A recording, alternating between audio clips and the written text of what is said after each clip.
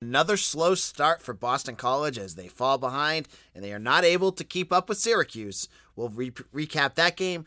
Also, a transfer for the Boston College football team. We'll get into all of this and much more on today's Locked On Boston College. You are Locked On Boston College, your daily podcast on the Boston College Eagles, part of the Locked On Podcast Network, your team every day.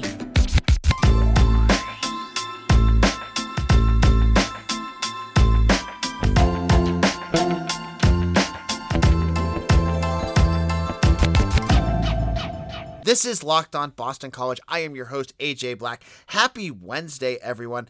Let's jump into this basketball game. On Tuesday night, Boston College hosted Syracuse for their game on the ACC network, and it was a slow start for the Eagles as they fell behind really quickly against a good shooting Syracuse team that had Cole Swider really kind of hitting some big shots. He was hitting shots from way outside.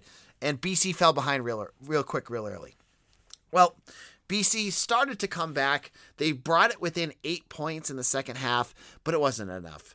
Now, watching this game, there's a few things that really stick out with the Eagles. And it's stuff that we've talked about all season long. Their inability to shoot deep. Now, they have one guy, I feel, that is a consistent deep shooter for BC who can hit that three-pointer, and that was Brevin Galloway. He's been hit or miss, and man, was he a miss on Tuesday. 1 for 12 from 3-point range. He's got a new haircut too, which if you recognized, you remember the old Brevin Galloway. He had like the moppy hair, like kind of longer. It's completely shaved now. I almost didn't recognize him, but he went 1 for 12. He had a tough game. 1 for 12 or 1 for 13. Really, really tough game. The star of the game was Jaden Zachary. Jaden Zachary had 18 points for the Eagles. Really good. In terms of getting to the bucket. Like, when Boston College next year gets some more shooters to surround Jaden Zachary, you're going to see this kid really flourish because he is not the number one. He should not be the number one option on any offense, right? He's not that dynamic in terms of, like, he can't take over a game. But, man, you put him in behind a few other guys, say, like Prince Aligbe and Donald Hand or Prince Aligbe and DeMar Langford or Gianni Thompson next year.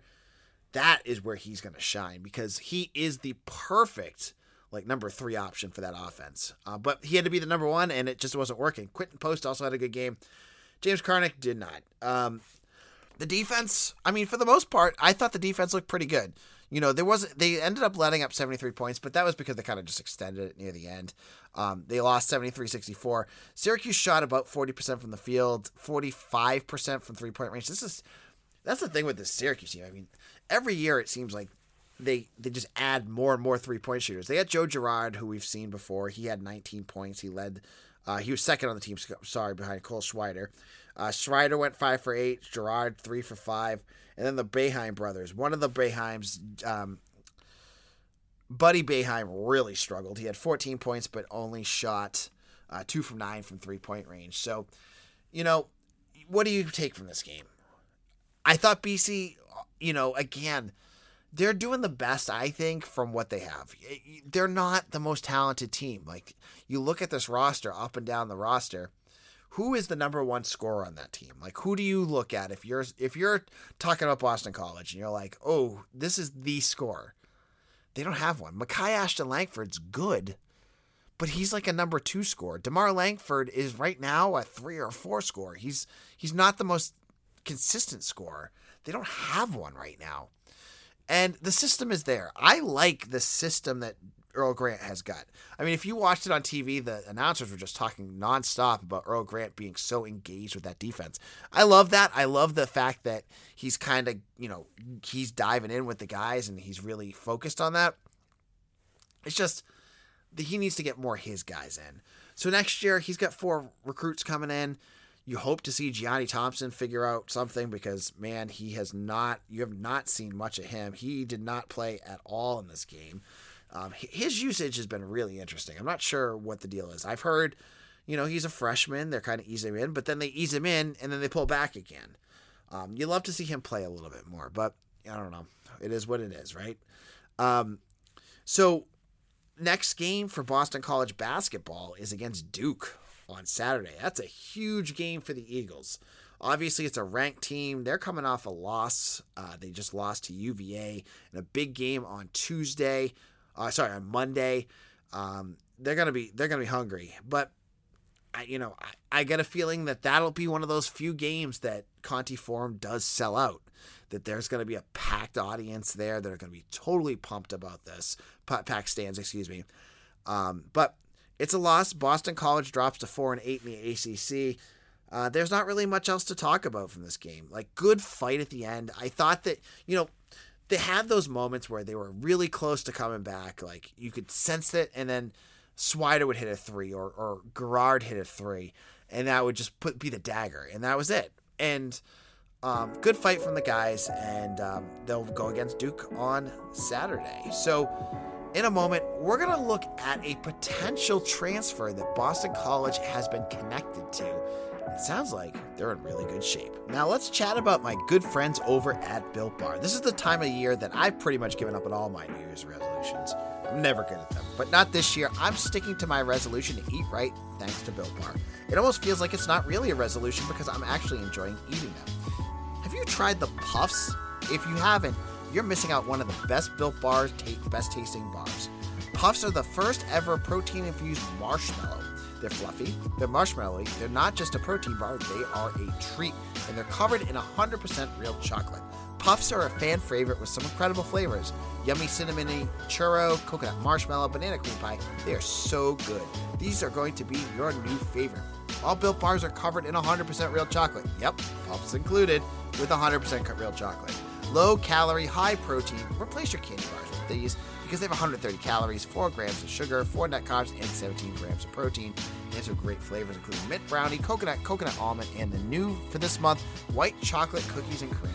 They're all delicious, and new flavors are coming up all the time. If they think a flavor might be good, they'll make it. It'll be delicious, and it'll be good for you. Go to Built.com and use promo code LOCK15, and you'll get 15% off your order.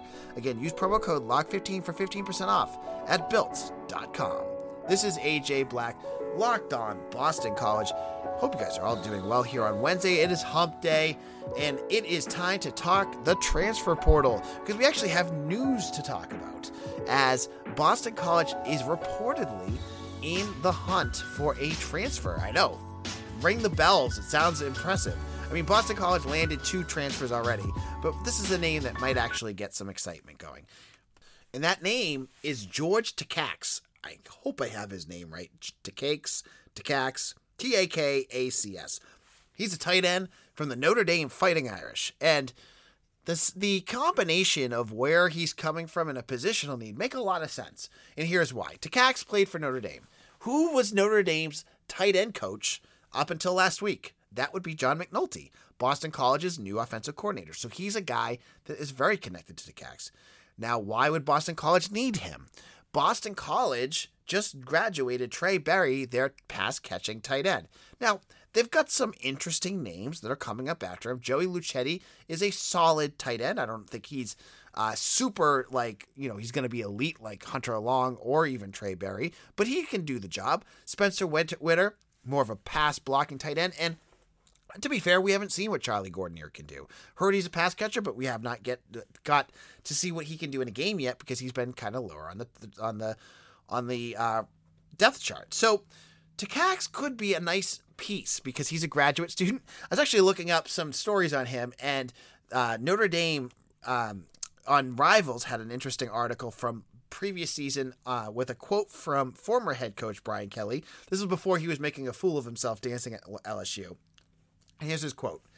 He said, "He's now in a position where he can complement the office," former Notre Dame coach Brian Kelly said. "His mindset is, I can contribute. I'm not going to be Michael Meyer, and that's not who I am, but he's a big physical kid. He plays physical at the line of scrimmage. He's a guy who's going to help us as an inline blocker. He's a guy who has some talent catching the football." Now, I reached out to Brian Driscoll, who is a part of the SI Fan Nation Network. I talked to him a lot about Notre Dame, Boston College stuff. He was the one that talked to me a little bit about Nick McNulty. He also gave me the scoop on Phil Dracovic when he first transferred over. He said that, although Takacs only has, I think, like 7 or 8 catches total his whole career. I think he had 3 all of last year. He had 3 receptions for 36 yards and a touchdown. He said he has the potential and talent to be a pass catcher. This is a 4-star recruit out of high school many years ago. They called him Old Man Takacs in that same article. He's been around for a long time. He just has not had the experience to play. Now, he obviously has the talent if he's a 4-star recruit. But when you're playing in Notre Dame's tight end room, when you had guys like Michael Mayer and there's other tight ends that are very, very good, sometimes you get lost in the shuffle, right? And sometimes those guys just need a new lease on life, a new experience to go play somewhere else. And that is what he's going to possibly get. Now, there's other schools that are interested in him as well. I heard LSU is definitely sniffing around, which makes a lot of sense because it's Brian Kelly down there. But I've heard Boston College is the odds-on favorite, and we could be finding out soon enough who if he's going to come to Chestnut Hill. So, it's interesting for this transfer because next year there is no real number 1 tight end. Joey Luchetti definitely slides in as a nice backup. He did a nice job when Barry was down. But if you get a good tight end, if this Takacs can actually turn into a pass-catching veteran tight end and it's a system that he understands, that could be a real asset for them. So this is a good first step, hopefully, for Boston College. As I said before, they have 2 other transfers that have already transferred to BC. That's Dino Tomlin. He's a wide receiver and son of Mike Tomlin, the Pittsburgh Steelers' great head coach. And Regan Terry, who's also a son of a BC staffer, Reggie Terry, excuse me. Couldn't think of his name. And he is a defensive lineman, 4-star as well. So, Jeff Hafley has said all along that he is going to pick and choose where he goes in the portal. And if this is number 3, that's pretty much around where you'd expect him to be. Like, I expect maybe he looks at one more defensive lineman. I know Terry is a freshman or a redshirt freshman, so he's not going to be a guy that I don't think contributes right away. Maybe they go for try to find a veteran defensive lineman as well. But Takacs also fills a need because I said, you got a tight end that you want a guy that can catch, and if he can do it, he can do it. If the kids beat him out in camp, I'm sure Hafley's going to give the job to whoever is best fitted. So we'll have to see. It's an interesting little side story here that it's someone that knows McNulty, and I'm sure McNulty knows this kid inside and out and knows what his strengths are and what the untapped potential is going to be.